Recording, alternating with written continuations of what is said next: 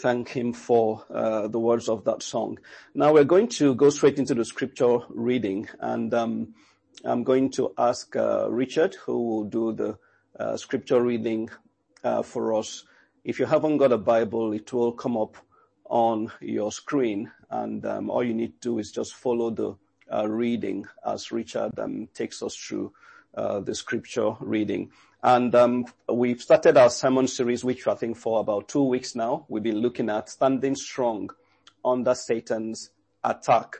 And we are going to be looking at something else this morning. So the scripture reading, as we've got there, is taken from Luke's Gospel, chapter 22. And Richard will be reading from verse 31 to verse 38. So I'll hand over to Richard for the scripture reading. Thank you, Pastor. From verse 31 then. Simon, Simon, Satan has asked to sift each of you like wheat. But I have pleaded in prayer for you, Simon, that your faith should not fail. So when you have repented and turned to me again, strengthen your brothers. Peter said, Lord, I am ready to go to prison with you and even to die with you. But Jesus said, Peter, let me tell you something. Before the rooster crows tomorrow morning, you will deny 3 times that you even know me. Then Jesus asked them, when I sent you out to preach the good news and you did not have money, a traveler's bag, or an extra pair of sandals, did you need anything? No, they replied. But now, he said, take your money and the traveler's bag, and if you don't have a sword, sell your cloak and buy one. For the time has come for this prophecy about me to be fulfilled. He was counted among the rebels. Yes, everything written about me by the prophets will come true. Look, Lord, they replied, we have 2 swords among us. That's enough, he said. And may the Lord bless that portion of his word. Amen. All right. Thank you, Richard, for the reading of the word of God. And for anyone maybe who's just joined us this morning, we've been looking at the subject of standing strong under Satan's attack. I remember how we started this lesson when we looked at the book of 1 Peter. And in 1 Peter, we saw the warning from Peter, or I wouldn't call it warning, but the exhortation that we should not find it strange when we see ourselves as Christians fall into, as he calls it, diverse temptations or different temptations, as if some strange thing has happened to us. And I remember Christine sharing some things with us from the book of Ephesians in her illustrations. And that's actually what gave birth to this message, how we are to stand strong under Satan's attack. And we laid the foundation just to reinforce the truth that the enemy will try us. The enemy will buffet us, that things will happen. We are not immune to the attacks of the enemy. And I think I remember was it last week that Christine did send me a text message. I hope she doesn't mind me sharing this about someone in one of the churches, St. Philemon's, who's just committed suicide. And she just said this reinforces what we've been talking about, that the enemy would come against us ferociously. He would attack us in so many ways. And that's why we as Christians, we have to learn how we can stand strong under Satan's attack. Now, for the man who took his own life, we know that from what I've learned that he's a Christian, he's a believer. But what must have happened to this man that he couldn't take it anymore? And that's why there are Christians all around us, all over the world, people who are going through intense, severe pressure.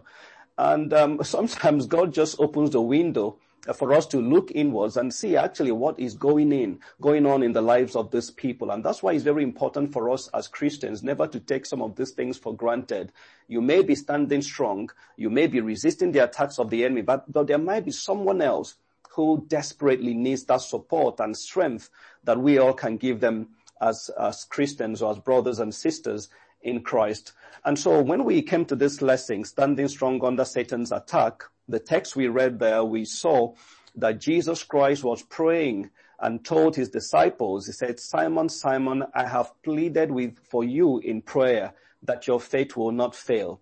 And we looked at the warning that Jesus Christ gave to not just Simon Peter, but to all the disciples, that Satan has desired to sift them as wheat. And in that lesson on the warning, we saw that that warning is also applicable to each one of us. Satan has desired, he has asked for, that he will test our faith, he will try us, that the authenticity of our faith will be revealed through those trials. And so in that warning, we saw that we all is a warning for every single one of us to stand our ground. Is a warning for us not to be ignorant of the devices of the devil.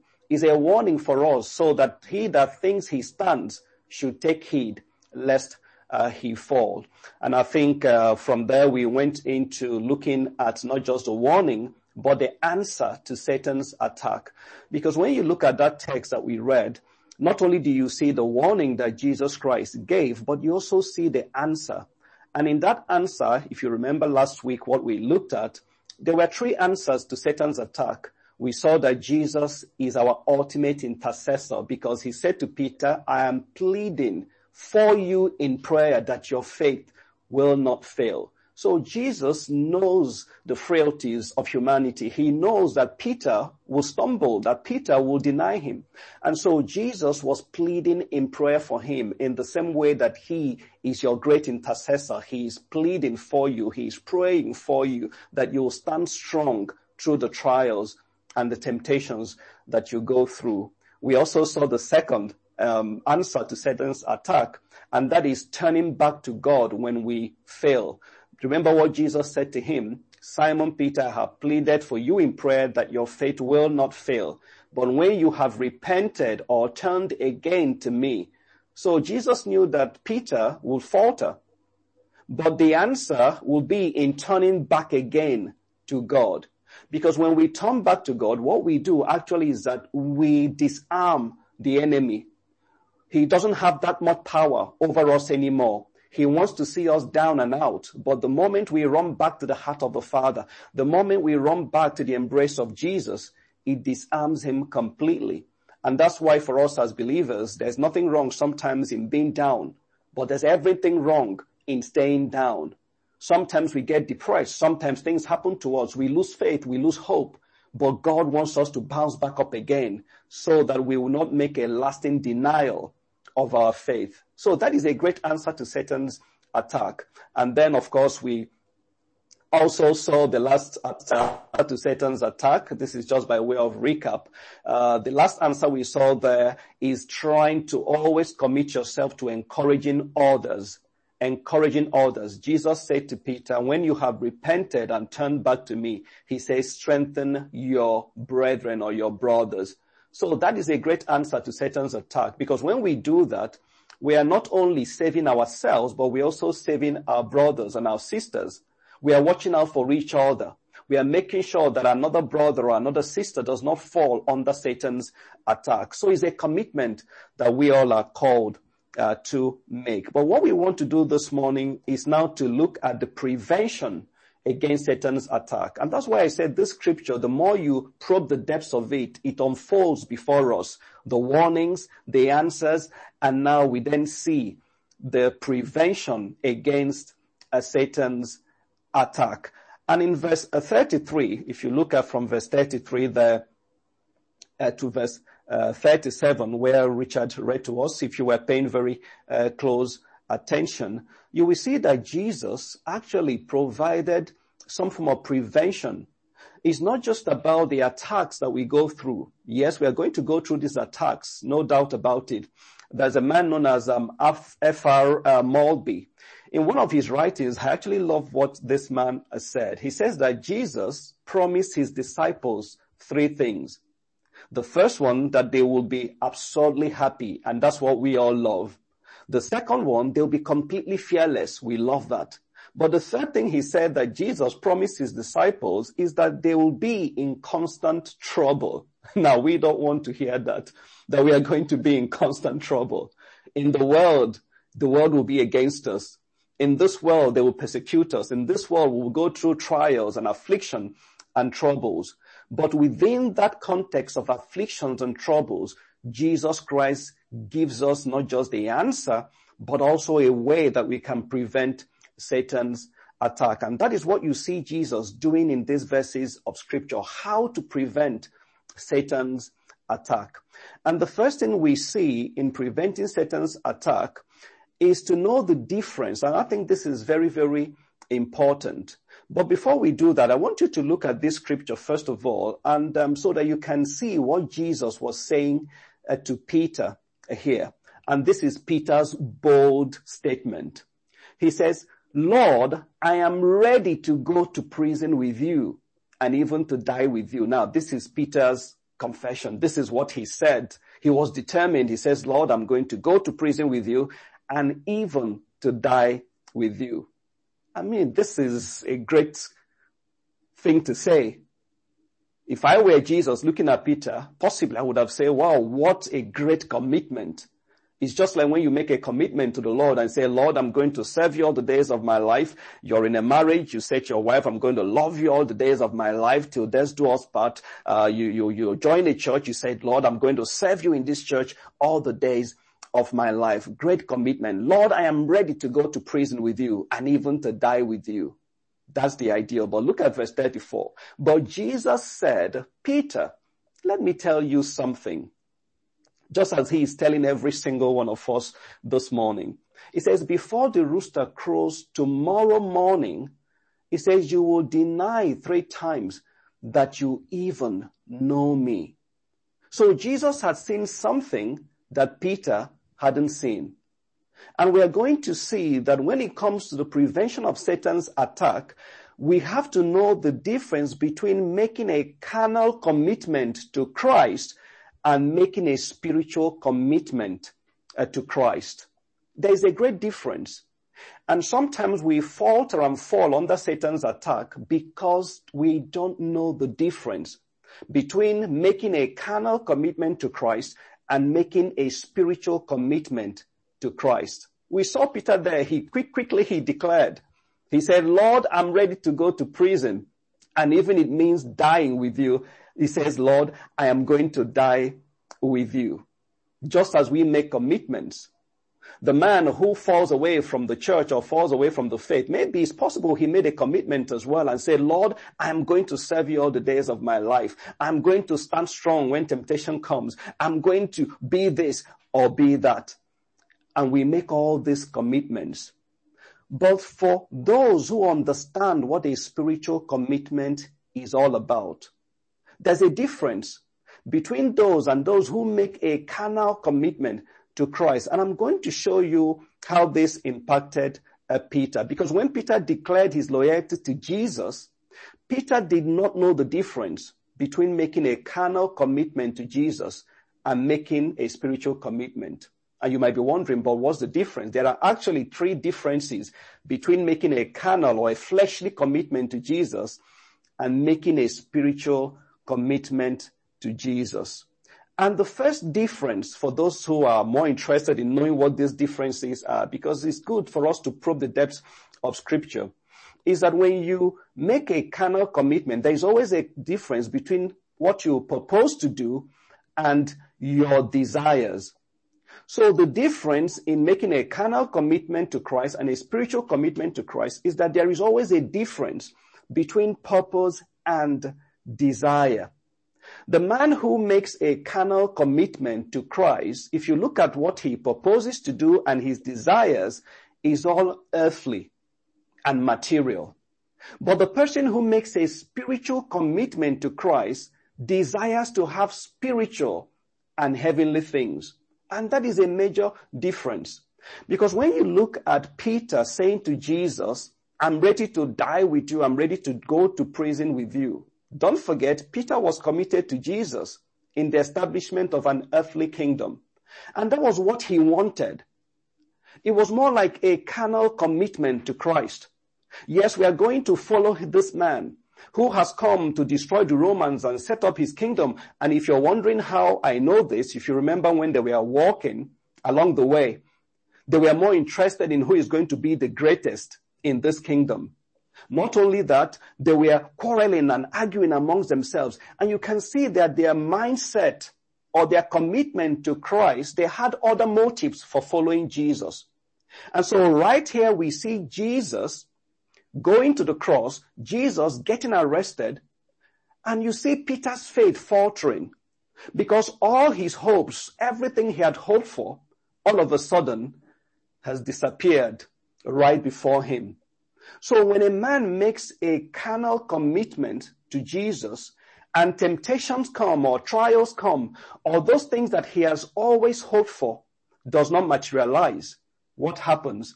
It becomes easy for him to fall to the trial, to the temptations or the attacks of the devil. And that's why I said that this is one prevention against the Satan's attack, knowing the difference between a carnal commitment to Christ and a spiritual commitment to Christ. Peter could not stand to see his master arrested. Peter could not understand how this Savior all of a sudden has become powerless. Peter's personal ambition was crushed. And so it was easier for him to deny his master and to succumb to temptation. And I think this is a question that as we relate to Jesus and we serve him, we need to ask ourselves, what are my purposes? What is the motive for committing myself to Jesus? If the motive is wrong, it's only a matter of time. When trials come, when temptation comes, it becomes easy for us not only to deny, but for us to fall into temptation. Sometimes we hear stories of people maybe falling away from the church, and you probe a little bit further, and they say maybe something happened in their family. They lost a loved one, or maybe they lost a job. They found things extremely difficult. And so because of that, they fall away from the church or from their commitment to God. Now, it exposes something that in the beginning, they made a commitment, but that commitment was a carnal commitment because a real spiritual commitment purposes and desires spiritual things and heavenly things. That even when the earthly things are not there, they are looking up to Jesus because they understand the reason why they committed themselves to him in the first place. Why are you following Jesus? Why have you committed yourself to him? Why do you go to church every Sunday? Why do you fellowship with God's people? When it comes to your motives and your desires, the enemy will tempt you. The enemy will test us. And the real reason why we are following will be exposed. There are lots of scriptures that I could have taken us through, but because of our time, I'm not going to go through every single one of them. But there's one in 1 Corinthians chapter 10 and verse 12 that actually tells us, it's a note of warning that let him that thinks he stands take heed. It says, lest he falls. Let him that thinks he stands, let him take heed so that he does not fall. So the first difference you see between a carnal and a spiritual commitment is that difference between what you propose and also what you desire. The second difference you're going to be seeing, again, between what you propose and what you desire. But I want you to look at this scripture here in Romans chapter 12. And this is Paul, again, writing to the Roman Christians. And listen to what Paul said here. He said, for I say through the grace given to me, to everyone who is among you, he says, not to think himself more highly than he ought to think, but to think soberly. Now in Peter's confession, as Peter was saying, I'm going to die with you and go to prison with you. Now this was a man who was actually thinking of himself more highly than he ought to think. He was not thinking soberly, and we're going to come to that. He says, as God has dealt to each one a measure of faith. To everyone who is among you, do not think yourself more highly than you ought to think. The man who makes a spiritual commitment understands the place of grace. The man who makes a spiritual commitment understands that it is the grace of God that sustains him in the journey, not what he knows, not how much he has prepared himself, not because he's been to a theological college, not because he's gone to a marriage seminar, and that's what will sustain his marriage, not because he has done all those things, humanly speaking, that we think once we do them, we are now immune to the temptations and to the attacks of the devil.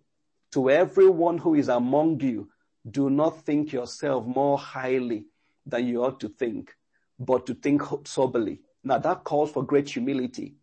That calls for us to come before God and understand that we are what we are by the grace of God. And you all see this when a man makes a spiritual commitment to Jesus as he journeys with him. Now, the second difference that you see there in a spiritual and a carnal commitment is that there is always a difference between seeing the cross of Christ and being blind to the cross of Jesus Christ.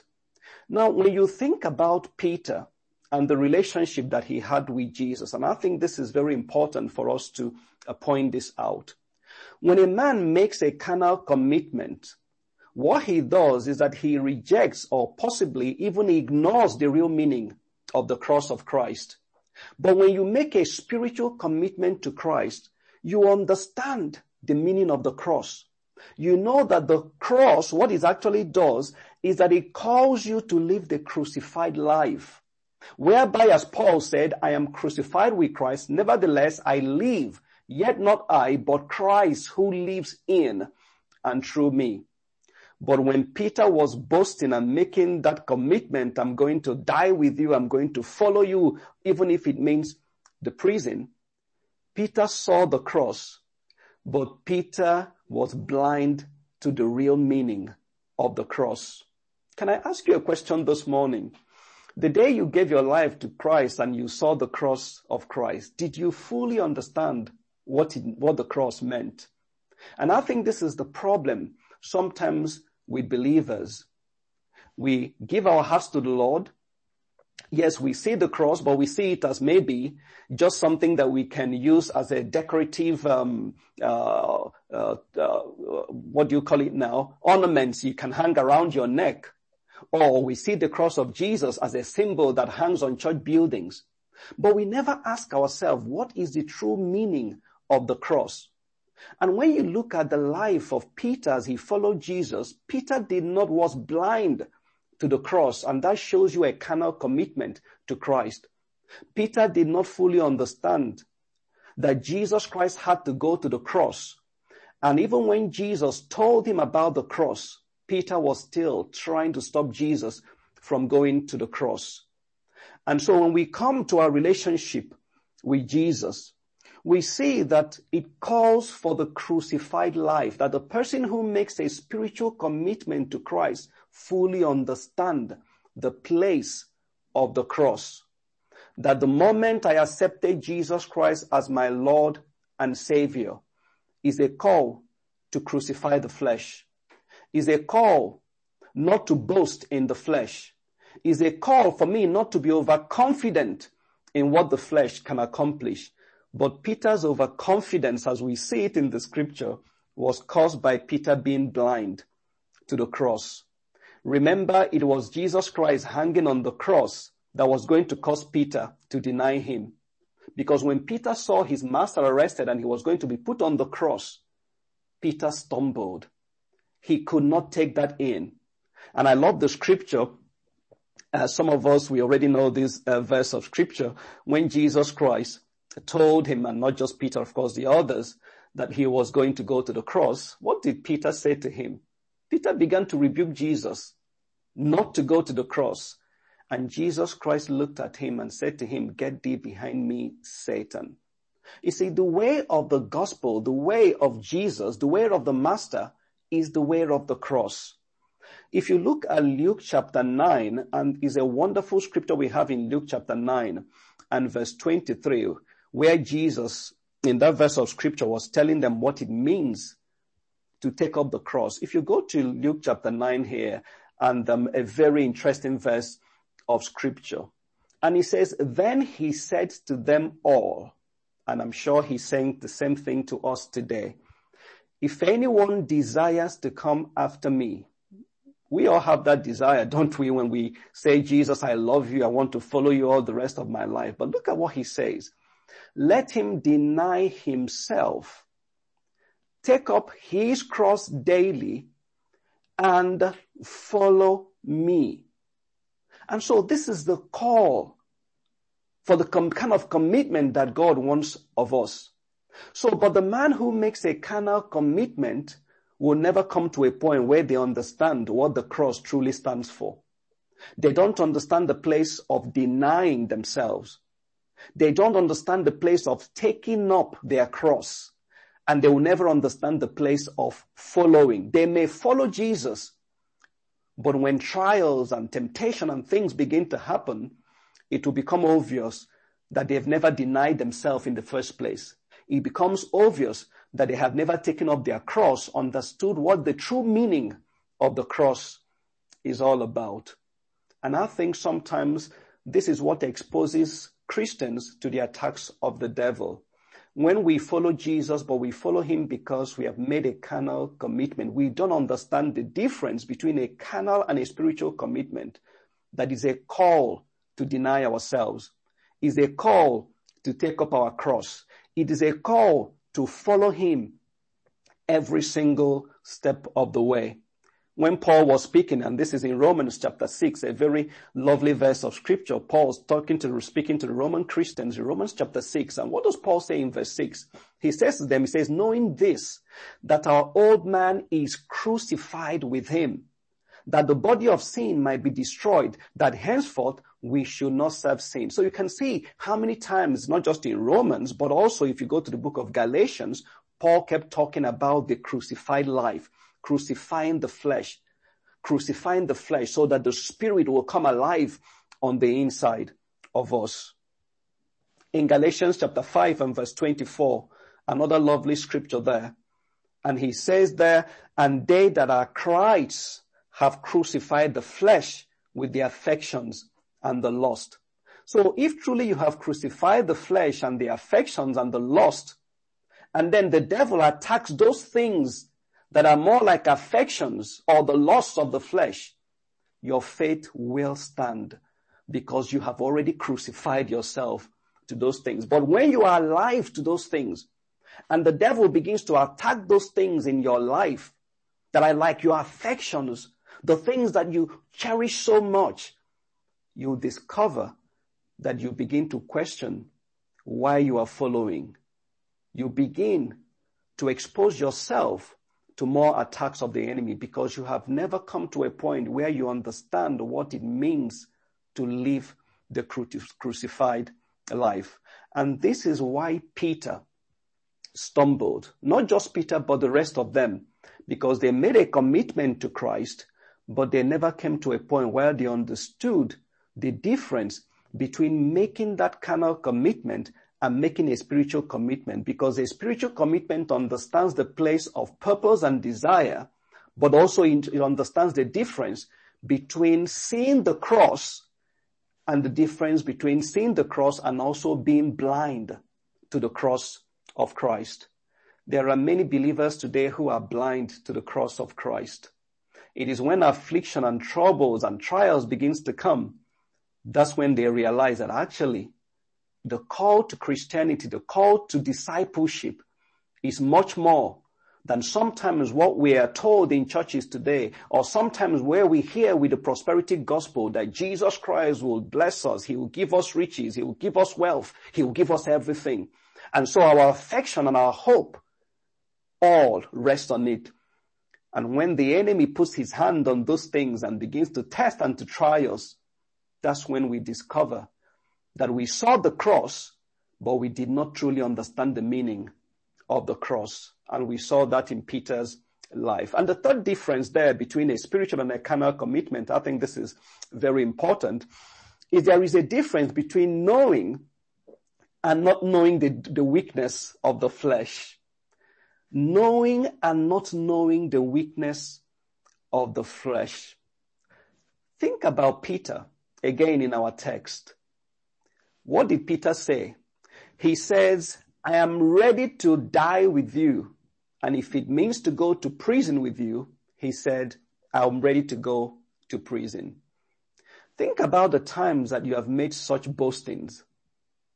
Of course, it's not the same as what Peter said, but there are things that you have looked at yourself and said, I am going to do this.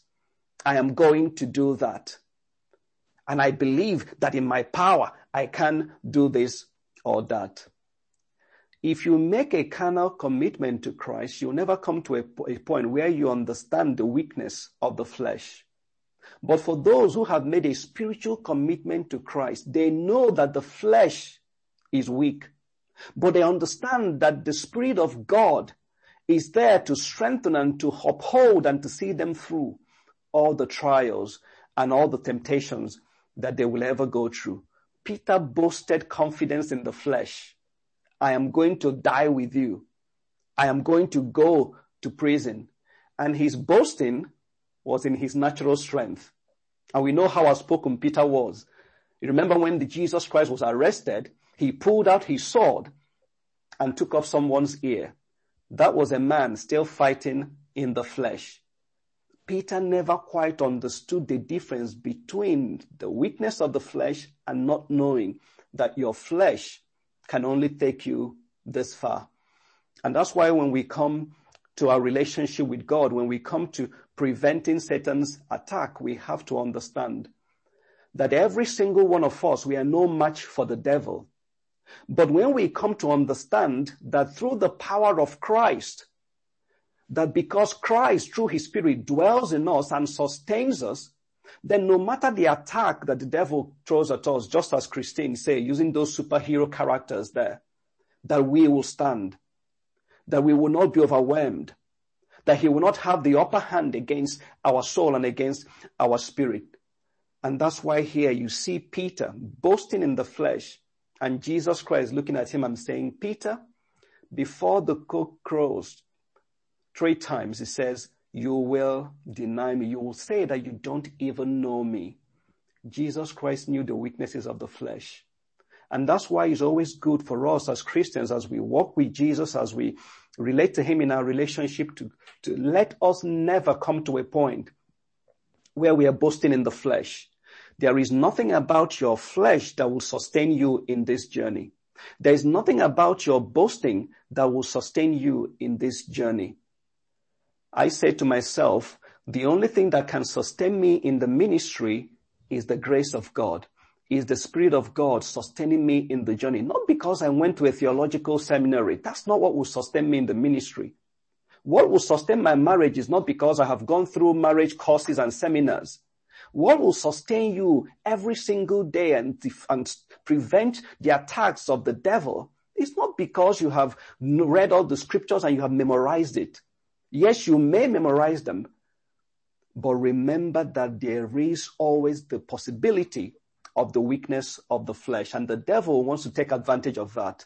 And that's why we always rely on the grace of God. When you look at the story in the Bible of Apostle Paul and how this man crucified his flesh and relied solely on the strength of God, it gives you a picture of a man who came to a point in his walk with God where he counted everything but dung and understood that God and the grace of God is the only thing that can sustain him.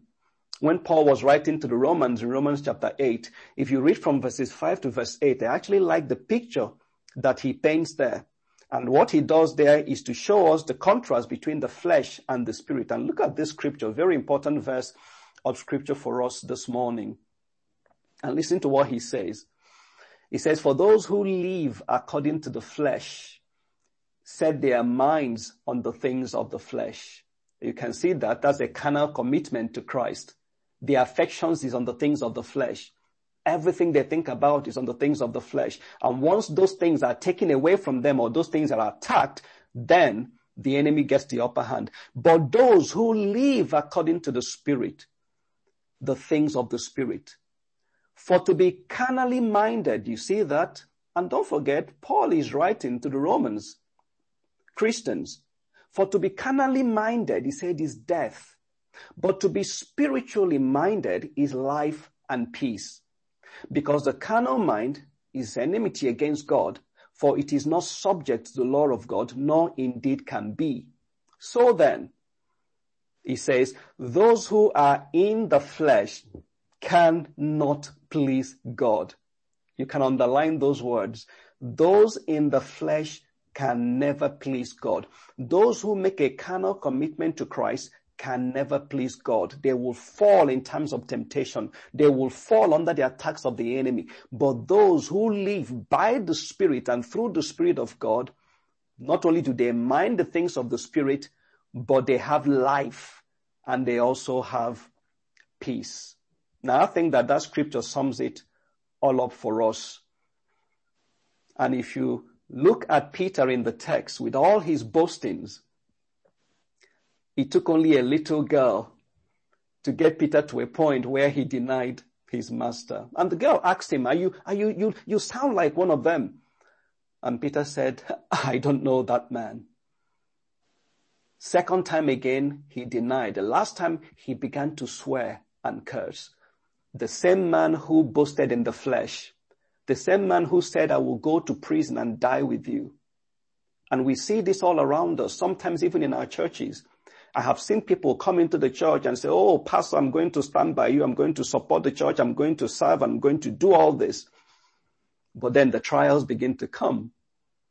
And every single commitment and everything they said all falls to the ground. We are what we are by the grace of God. So the call for us is to learn how to walk in the Spirit. And that's when we can experience the victory that God has kept in store for us. When that cock, when Peter heard the cock crowing, it was a reminder for Peter that you cannot trust the flesh. And the same thing for us. A day will come in our relationship with God through the trials of life when the cock will crow, and it will be a reminder for us that we can never trust and rely on the flesh.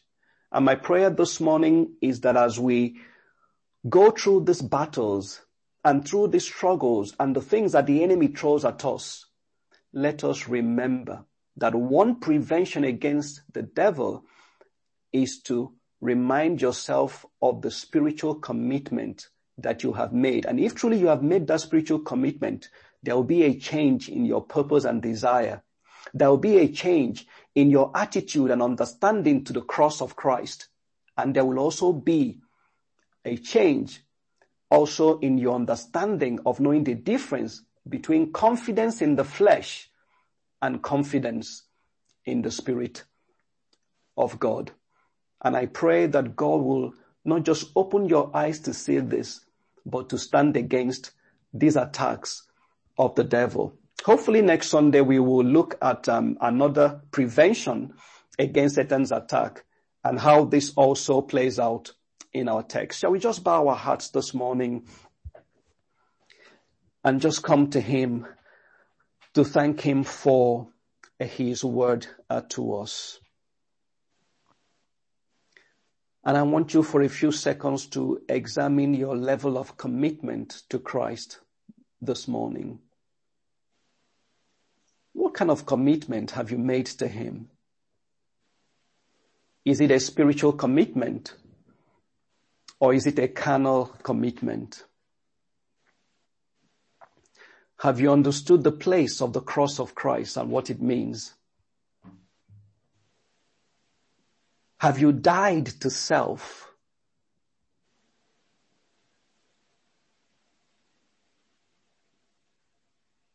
Or are you still boasting in the flesh?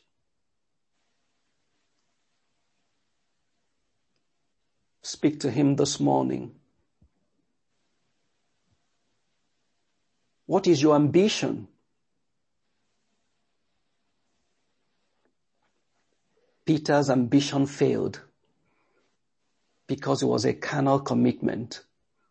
It was later, of course, he got to understand what it meant to follow Jesus. And so also this morning, even if the enemy attacks those things that you hold dear to yourself, You're still looking unto Jesus. You know that your purpose and your desires is not earthly but heavenly.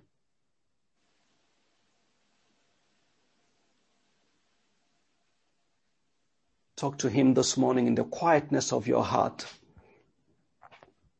For some of us, it might mean a rededication or a recommitment in following Jesus.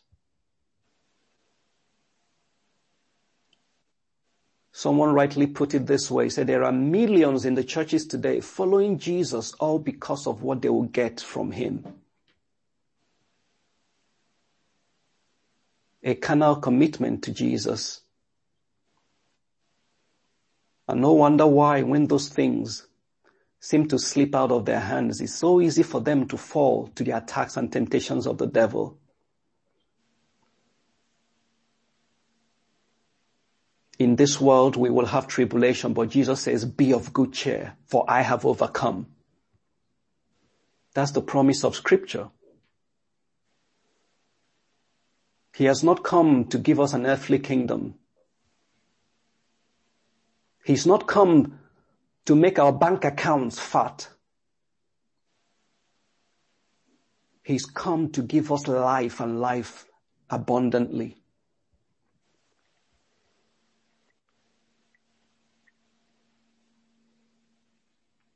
Why are you following this morning? Heavenly Father, we just thank you for the words that you've spoken to us. Thank you that you've not left us without an answer, but also you've given us the prevention. And we pray this morning that you will set our eyes on things above. Help us to be heavenly minded. Help us to understand what it means to follow you, to deny ourselves, to take up our cross and to follow. Open our eyes to see the reality of what the cross of Christ means for us in our discipleship. And Lord, is there anyone this morning whom the arm of flesh has failed? Lord, we pray that you will redirect them to begin to look to the one who will never fail them. You will redirect them to the power and the strength of the Spirit that sustains us throughout this journey. And I thank you, Lord, for all that you've done for us. Thank you that you went to the cross, you died for us, you rose again. And as you promised us in Scripture, you will come back again. Help us to get our priorities right as we walk with you. That even when the storms of life come, even when the enemy attacks and buffets us, we will stand strong in the midst of it all. Once again, Lord, we return all the praise and all the glory to you this morning. In Jesus' name, I pray. Amen. Amen. Right, we thank God for the words to us this morning. And I pray that we would truly reflect on those things that we have heard.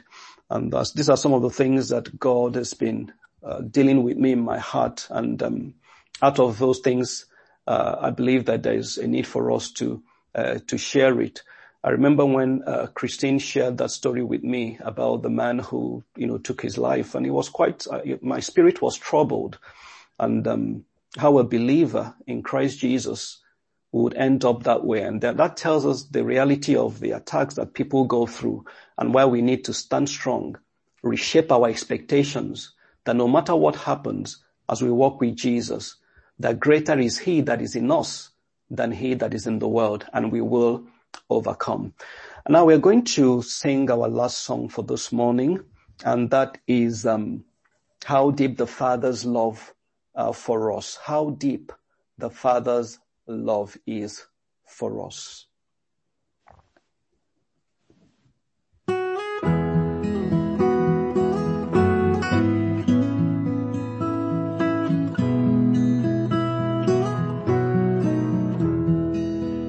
How deep the Father's love for us, how far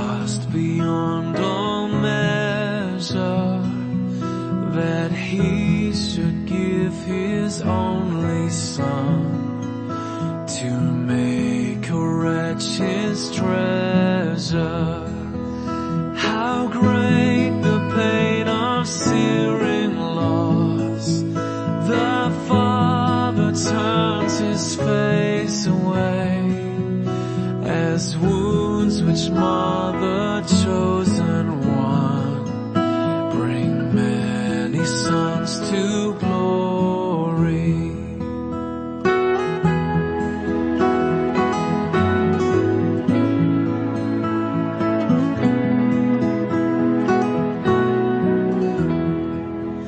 Behold the man upon a cross, my sin upon his shoulders. Ashamed I hear my mocking voice call out among the scoffers. It was my sin that held him there until it was accomplished.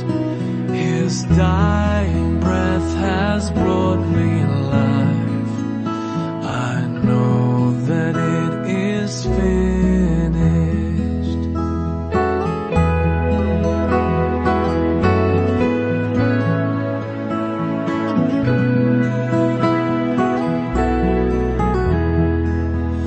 I will not boast in anything, no gifts, no power, no wisdom, but I will boast in Jesus Christ, his death and resurrection.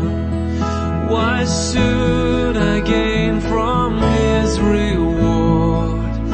I cannot give an answer, but this I know with all my heart: his wounds have paid my ransom.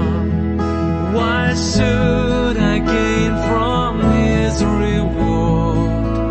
I cannot give an answer, but this I know with all my heart: his wounds have paid my ransom. Thank you, Lord, because we will not boast in anything. We will only boast in Jesus Christ.